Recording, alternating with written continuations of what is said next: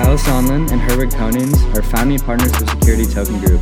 All opinions expressed by them or guests on this podcast are solely their opinions and do not represent the views of Security Token Group or its subsidiaries. You should not take any opinion expressed on the show as a specific inducement to make a particular investment or follow any investment strategy. This podcast is for informational purposes only.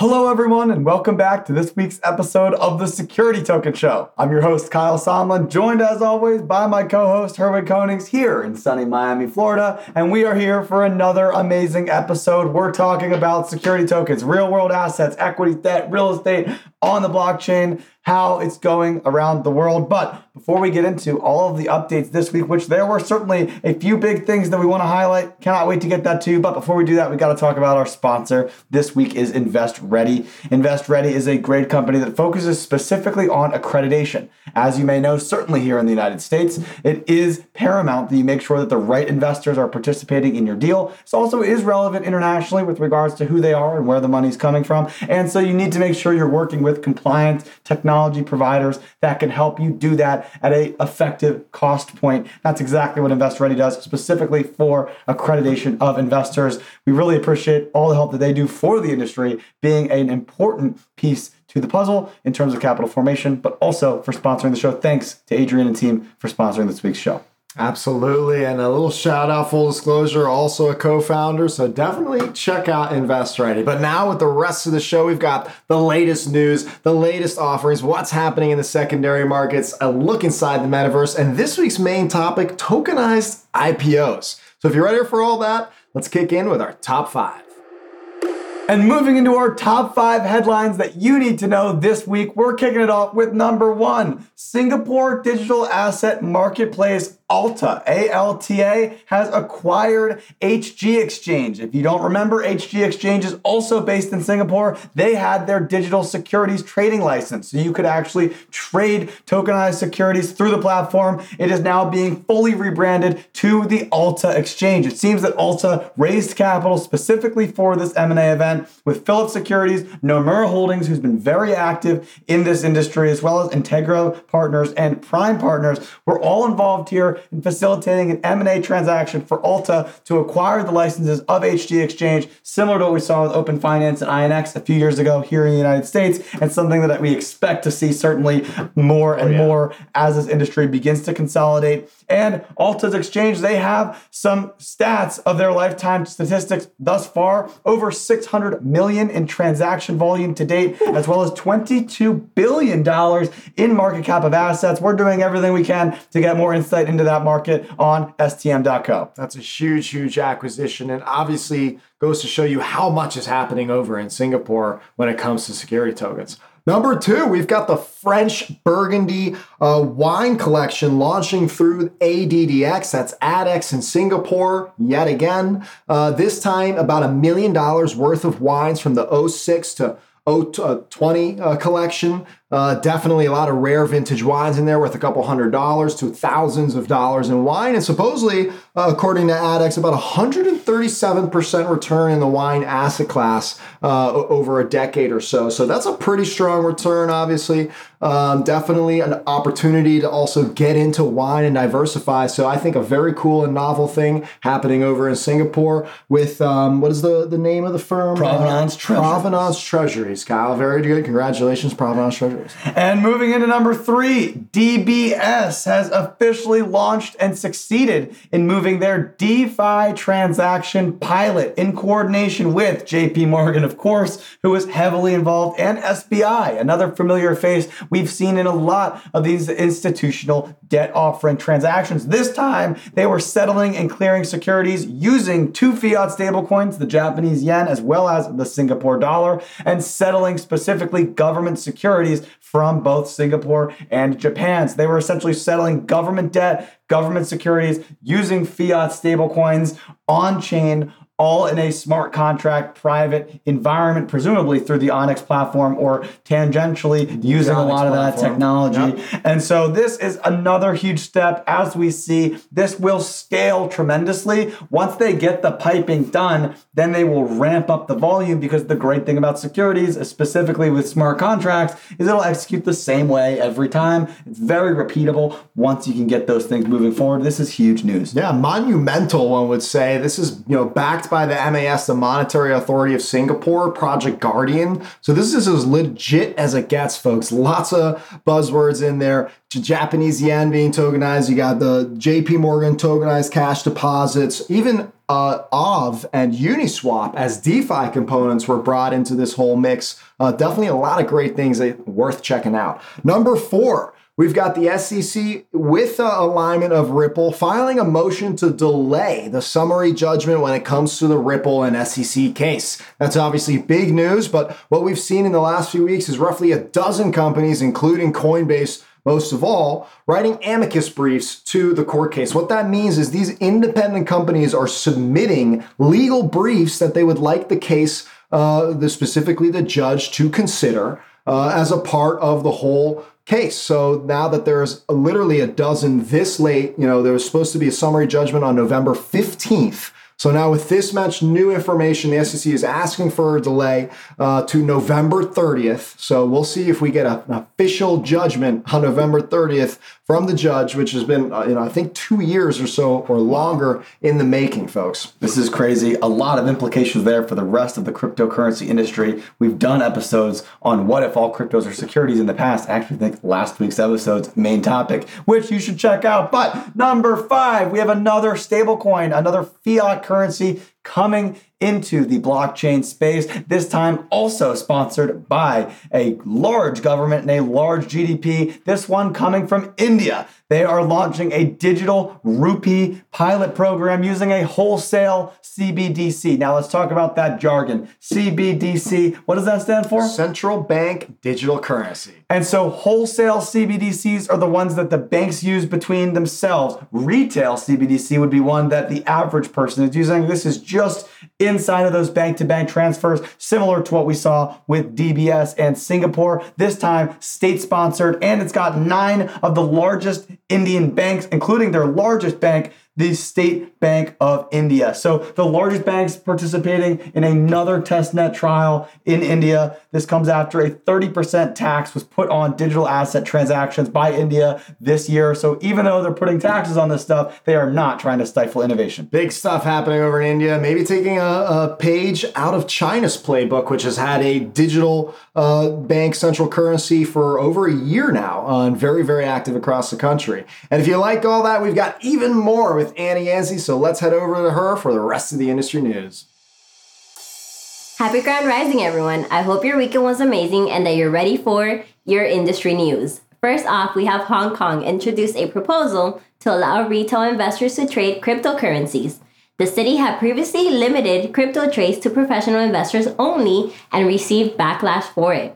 They are also examining the property rights for crypto for a process for legalizing smart contracts. This is a huge move since it could lay the groundwork to offer real estate industry security token offerings in the future. If Hong Kong's plan goes through, it would mark a further divergence from mainland China, which has banned crypto trading.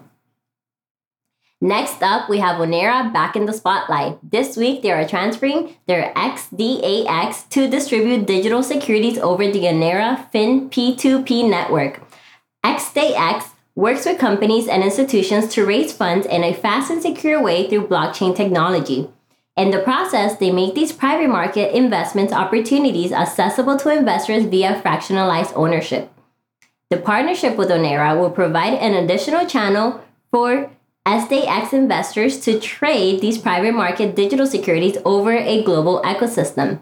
This is great since it is opening possibilities for both investors and issuers. I am looking forward to seeing how these will open up the floor for higher liquidity and more access to capital and assets.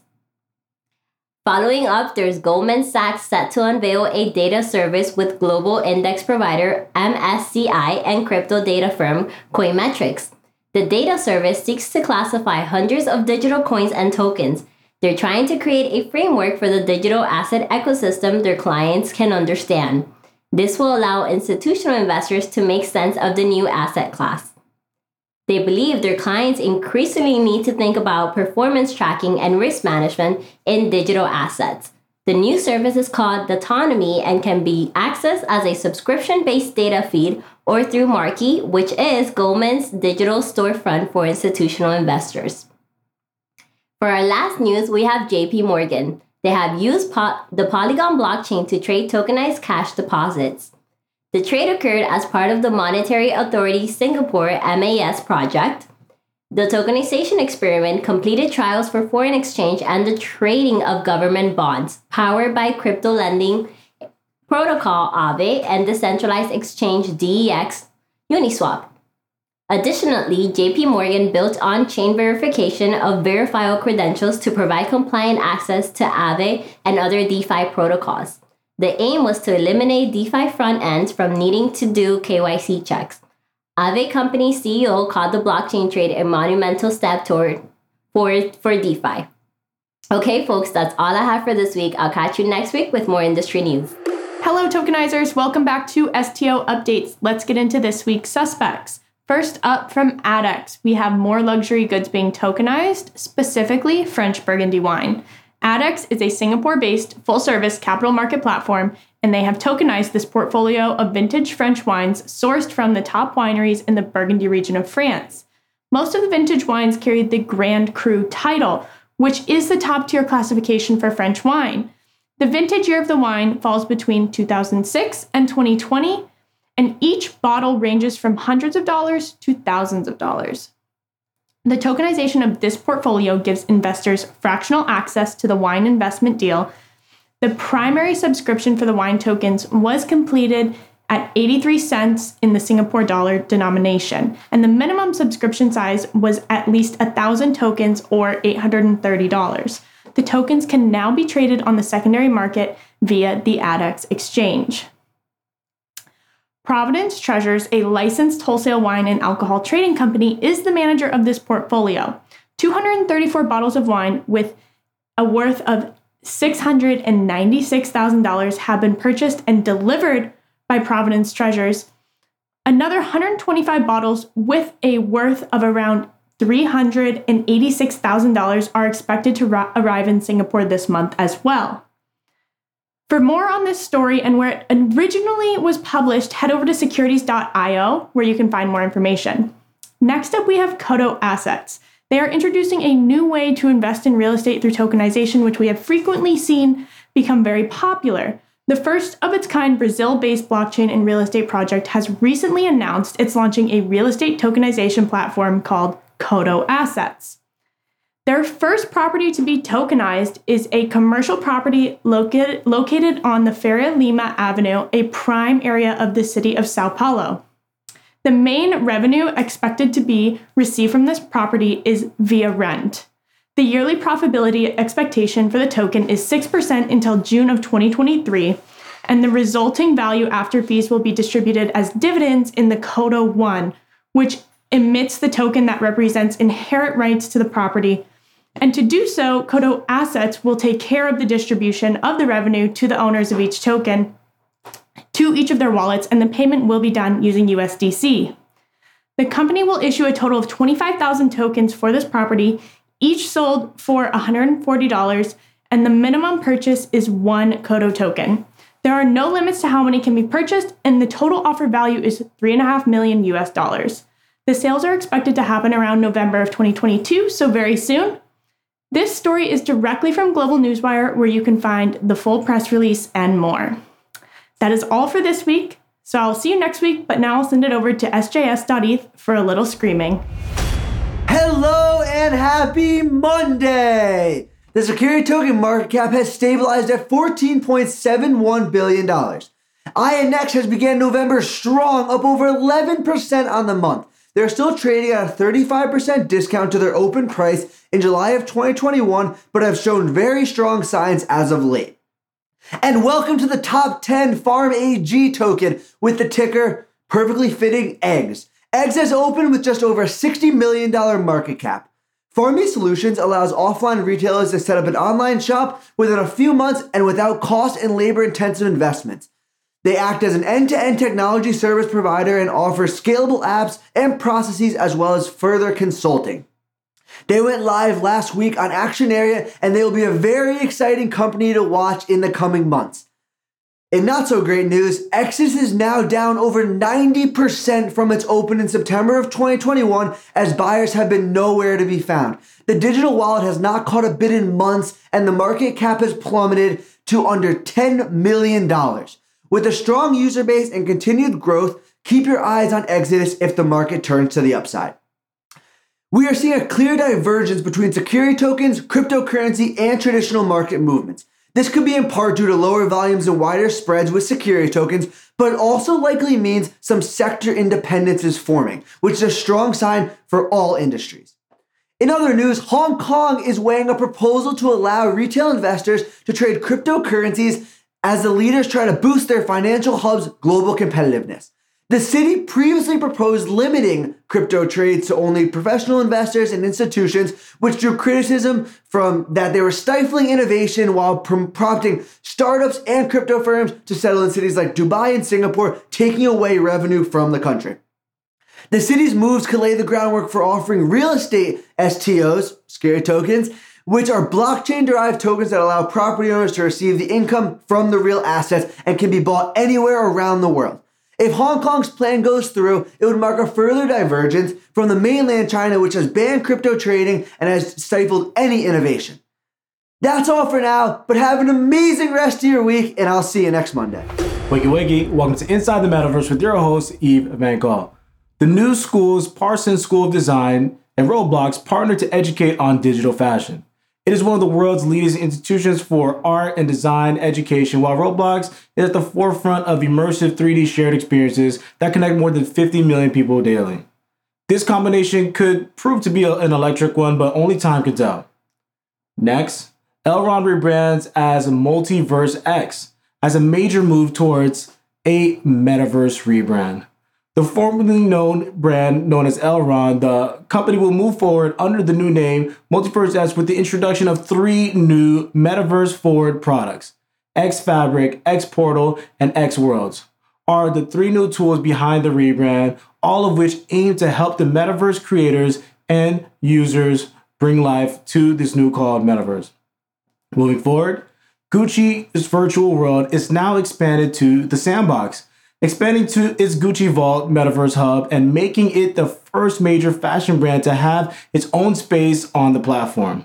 Players can win digital collectible NFTs that they can wear in either the Sandbox lands. Gucci Vault NFT holders will also receive a Gucci Vault or collectible item that their avatars can wear in the Sandbox, showing their loyalty to Gucci in the new metaverse space. And last but not least, Game of Thrones is expanding into the metaverse with new NFTs. Within the NFT packs to be sold, fans can get their hands on virtual weapons, iconic moments, and favorite characters from the show. By buying these NFTs, fans can build virtual realms and live out their Game of Thrones fantasies in the digital world. That was Inside the Metaverse with your host, Yves Van Gogh.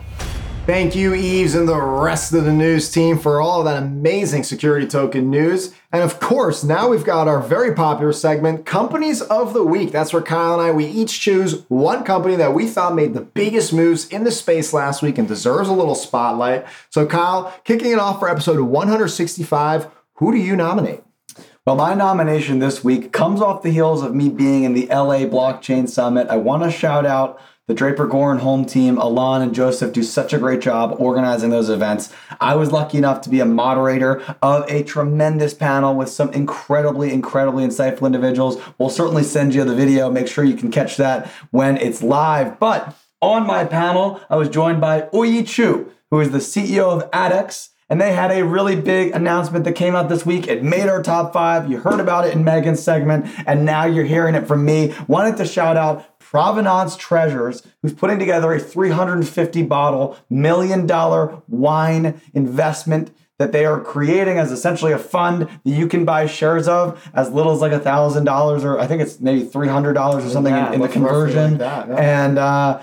And you can get involved and access into the wine industry. It's had tremendous returns over the last decade. It's also a super innovative investment you just can't really get access to. If you want to invest in alcohol, your best bet's probably going InBev or Anheuser-Busch or one of these large companies. Or you got to go figure out which bottles are the best yourself. Or you're buying bottles. It's like real estate, right? You have to either buy the property itself or this awkward REIT. You got to custody the bottles. Exactly right. This is not that. This is the newest iteration in the alcohol style funds. We saw Wave Financial do a whiskey fund. We saw the Faroe Islands also did a whiskey distillery, but now we're into wine, this time French Burgundy wine from anywhere from 2006 to 2020 in this Grand Chew collection. So shout out to Provenance Treasures for launching this fund. It's a super innovative product to market. I'm excited to see more security token use Love cases. that choice, Kyle. I think that's another one of these kind of building blocks in the security token world where one day when I'm building a portfolio, I'll very easily be able to pick from real estate tokens,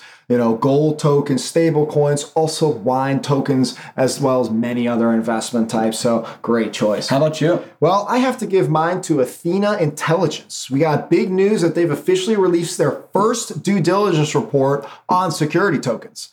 So they actually chose Spice VC, which was one of the very first security tokens in the industry, to do their report on. And obviously, I'm giving them my company of the week because we need this in this industry. Professional investors, they want this advice. They have in-depth analysis, red flags potentially, team assessments, corporate history, assets review, legal, financials, and a reputation review, all encompassed in this report. And they actually score it too, Kyle, which I think is kind of cool. They gave it an 82 out of 100. And the report is free to download on the Tokenizer. So I think that's all really great stuff for the industry. I hope a lot of people get to learn about the Spice VC token and maybe be able to make better decisions for themselves. So for that reason, congratulations, Athena Intelligence. You're my company of the week. That's a great one. Certainly driving transparency into these markets is huge in getting new institutions to feel comfortable in doing the proper diligence on these deals, something that, of course, crypto is incredibly difficult with doing. These are securities, so therefore there should be much more resources to be able to diligence these investments. Makes a ton of sense. And with that, Kyle, I think we can jump right into our main topic. Let's get it. So moving into our main topic this week, we are talking about tokenized IPOs. Now, this is kind of certainly a significant topic that we need to first unpack. When we're talking about an IPO, we're talking about the initial public offering, which traditionally was where a company would go public on the stock market. Usually they would raise a couple of rounds, meaning they would raise a few million, up to 10 or hundreds of millions of dollars from private investors that don't have stock to trade. They're just making a direct investment into the company. And then at some point they reach a threshold where they decide to go public on the stock market using an investment bank and list so that others can trade their shares. Obviously, with security tokens, we are drastically changing how this process goes because these are now public offerings much, much earlier than traditionally. And not only public from a retail versus institutional access, but these are now liquid investments much earlier. Even if it's the same investor base, now with a security token, by leveraging tokenization technology, the transfer between parties is much more seamless and allows significant benefits to every party involved. And so that's why I think this main topic is really, really fun. It also comes on the heels of the fact that INX has been a leader in tokenizing IPOs. They actually conducted the very first tokenized IPO, as they call it. It's not actually equity like what we traditionally would see in the IPO markets, but it still is an IPO nonetheless, as they filed the same forms that are required from any company going IPO. They did that, raised tens of millions. I believe it was close to $85 million they were able to raise in that offering. It now trades on a secondary market. This is something that is unprecedented in the public markets. Traditionally and historically, INX has led that charge, and we're seeing others. We're seeing more licenses come to market. We're seeing the Boston Security Token Exchange that wants to provide similar services for additional clients. This is starting to pick up momentum, and I think it's incredibly relevant to talk about today. Absolutely. It's a rarer aspect, I think, in the industry that's talked about, but we're going to talk about some of the use cases like INX. We're going to talk about how this actually, is different from Wall Street, how potentially it is disruptive and potentially destructive. as well as the benefits. Now we're talking about tokenization versus just the traditional shares held on Wall Street, which we've seen plenty of problems with, i.e. GameStop. And last but not least, we're going to give you our opinions on the future. So Kyle, with that, why don't we give our readers or viewers a better understanding first? Again, like you were breaking down in IPOs, it's not a private offering. It's officially going public. You don't need to be on the New York Stock Exchange or on NASDAQ to be a public company. That simply just means that you're registering with the SEC so that the SEC now makes sure that you follow rules, because anybody can invest in your stock. Penny and that's stocks why are those public, rules. right? Exactly right. So IPOs can come in all forms and standards. It's not because you need a multi-billion-dollar company, which we see plenty of today. Why? Because maybe Wall Street is too expensive. But we're going to get into that. First, Kyle, break down the INX offering, and let's talk about what a tokenized IPO actually looks like. Sure. So as we talked about, IPO is really a general term. There's no set standard. Traditionally, for the way that it would work in old Wall Street would be you would go through, you work with an investment bank. This is somebody that has the proper licenses to underwrite your deal. This basically means that they're putting up a lot of cash as an IOU, and then you're going on a road show where you're essentially pitching to a lot of other investment bankers trying to get them to buy a piece of that allocation. So JP Morgan might say, fine, we'll give you 300 million, but we're going to try to sell that 300 million of allocation we received to all of our other buddies at a marked up price. We were the ones that took the risk at buying the full thing. We're going to sell it out in little pieces of 3 to 30 million, and then they take a cut, they take their rip. This is traditionally how that process would go. It would be called doing a roadshow, and that would also involve a lot of legal in structuring yourself, because going public on a market requires you to list on an exchange, and all those exchanges have all kinds of different requirements. If you're on the OTC markets, where these are smaller companies that don't make the cut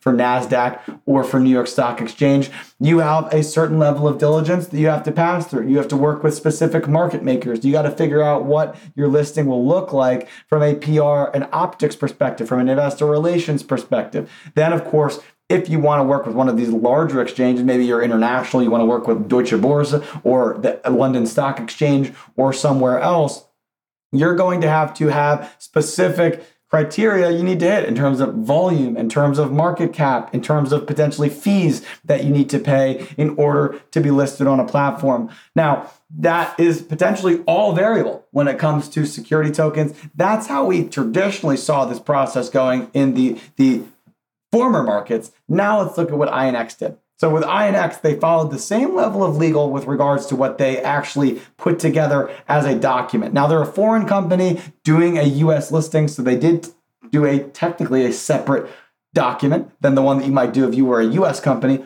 going onto the US markets, but the diligence is basically the same. And then instead of necessarily working with an underwriter and working with an investment bank, they brokered their own deal. They got their community to invest, as well as institutional investors and presumably larger venture firms to invest in their token offering directly through their platform as a broker themselves, which you may or may not even need to do because you're allowed to broker your own deal regardless. That's how fundraising happens in the traditional space for private companies. But they were able to do that and raise a significant chunk of money, which now is live on their marketplace. It does trade as a security. That's how it happened with INX. And anybody can go and buy it, I believe, at INX.com. So that's a great case study, Kyle. We haven't seen too many other tokenized IPOs. We've seen some already publicly registered companies delist from traditional Wall Street to security tokens like Overstock. And then delist again in that case. But we haven't seen too many tokenized IPOs. I do believe there is going to be a bright future because the scenario you just described is companies taking back control. If you're a major company, and sometimes you can be like a penny stock, but many times you're generally worth hundreds of millions, if not billions of dollars, and you're investing a large amount into creating liquidity. You're investing that large amount through the banks. The banks are the ones that saying, look, we are the gatekeepers to Wall Street. We are the gatekeepers to the retail investors and to the exchanges. So you got to go through us. We'll help you raise money initially. And in many cases, we've even seen where the issuer, the company itself, actually has been done a disservice by the broker, by the investment bank on record. Think Goldman Sachs, but it doesn't have to be as big as someone like that. And if they misprice or if they misread how much they can raise for you, they could actually hurt the company overall, or at least from a value perspective. So they make their cut essentially relying on the fact that you have to go through them. But what INX did was said, we're not going through them. And the closest thing other than a tokenized IPO that we've seen to that is called a direct listing. Direct listing, per the name, you're directly going through to the exchanges. Someone like Spotify did this. A company that has millions of customers, a household name, said, you know what? Why are we going to go pay millions and tens of millions of dollars to the banks when we can just go to our customers and say, just go buy us? We're launching on this day. And so tokenization just enables an even greater capability because now you're not stuck on the Wall Street infrastructure, right? So tokenization enables that control. It cuts out the banks on Wall Street. Yep. So some of those benefits that you now gain are you've got an on-chain security. Immediately, the brokers like INX and others are going to be able to leverage features like instant settlement because the securities are on-chain. They're tokenized. You're going to be able to give custody to the investor. When you and I purchase, say, Tesla or Apple on Wall Street, our shares are held with a broker, which may be held by another broker or market maker and many other middlemen in between. We don't own our share necessarily. When it comes to security tokens, we can, and we can enable many other options like taking that and collateralizing it for a loan. Very difficult to do unless I have a large amount of stock with a specific company where a bank will directly lend against it. But with a security token, we take back that control. What are the benefits do you like? I think that what you really said there makes a ton of sense around cutting out middlemen. We talk about this all the time, whether it's blockchain, essentially allowing us to manage a cap table programmatically, whether it's clearing and settling a security programmatically, whether it's using fiat currencies on-chain, like with what DBS and India are exploring in their separate jurisdictions around settling these securities using fiat and how that transaction is much more streamlined, or in this case, in the capital formation events themselves, being able to remove an industry player that may be taking 1, 2, 3, 5, 10%, who knows how much. Those percentages get exponentially larger on an absolute scale as that volume continues to increase. So being able to cut them out is tens, hundreds, or billions of dollars that could be saved on these different financing opportunities. And I think obviously that's the biggest benefit for any of these players. It's almost one of those mutually assured destruction things where they're either all working on it together because they know that it could replace any of them, or the minute that one of them does it, they're all going to have to face the music because of the fact that it will be drastically reducing the cost of capital for these origination events, which at the end of the day, if you're a bank, that's your job, is to make money and to manage money efficiently, to bring down your capital costs at scale. So that's really, I think, the biggest thing is being able to remove some of the middlemen, some of the compliance requirements around Dodd-Frank and the general accounting principles and everything that has to go into making sure that these events are followed, that compliance checks are maintained. But also, we can talk about the other benefits of the blockchain, the streamlined communication between parties. When you do have middlemen, which you can't remove them all, right? That you're not going to reinvent the entire system. So there are still going to be middlemen. Now you can actually communicate more effectively between them. So you're not only going to remove people, which gives more of the pie, but each individual player becomes more efficient. Their processes become more efficient. They become leaner teams as they need less individuals to actually maintain these things. There's less errors and mistakes and wire transfer issues. The ACH transfer doesn't take 3 days, it takes 30 seconds, so that's time is money. And so that's really what happens is it speeds things up, which also drastically affects the bottom line. And then, of course, there's the fraud angle. You look at regulators that are concerned around capital formation events, around fraud, around money laundering, around how insider trading and these types of events. Well, now we have a much better track of where the money's going. The paper trail is now a digital trail that is immutable in the sense that we can track and see how these things are performing. It may not be public. It may not be that you and I can go in, but at the same time, if the IMF needs to investigate Deutsche Börse for X, Y, and Z things, if those things had occurred on a distributed ledger, on a system of transactions that you can easily go through and check out, you're going to be able to go through and see that. You're going to be able to look exactly where this capital is coming from, who it is, where it's going, and how that event occurred over time, which makes a more efficient system. Now you don't have to have multiple year-long lawsuits. Now you don't need to have all of these issues happening, right? So it's all of these, I think, compiled efficiencies that all together create something that is incredibly more efficient, much cheaper for the average company, which then results in more capital being able to flow into the economy in a more trustful way and a more healthy way for the general economy. I think that for those reasons, it always gasses me up. I think you can hear it in my voice. Absolutely. No, I think you could probably go on forever, so I'm going to stop you. At the end of the day, folks, that's exactly it. I don't think anyone's complaining about that. Goldman Sachs, JP Morgan, and everyone else, they have a grip on this. Tokenization cuts that out, leading to tons of savings between multiple parties, mostly for the bottom line of the company, and gives control and new financial services capabilities. That's why we believe that the future of IPOs will be tokenized. We're going to see smaller companies take advantage of it because now it's less capital in order to take advantage of liquidity. And we're going to see bigger companies take control of their own IPO and leverage tokenization in order to do so. So hopefully you liked the show. If you have any questions or feedback, Kyle and I were always available to reach via Twitter, via LinkedIn, wherever you can find us. And of course, check out stm.co. It's got all the latest trading news, information. We've even got great research and media and the rest of our shows on YouTube. And of course, the What's Drippin' newsletter every Monday by Jonah Schulman. So hopefully you enjoyed the show, and we'll catch you next week on Monday. Happy tokenizing.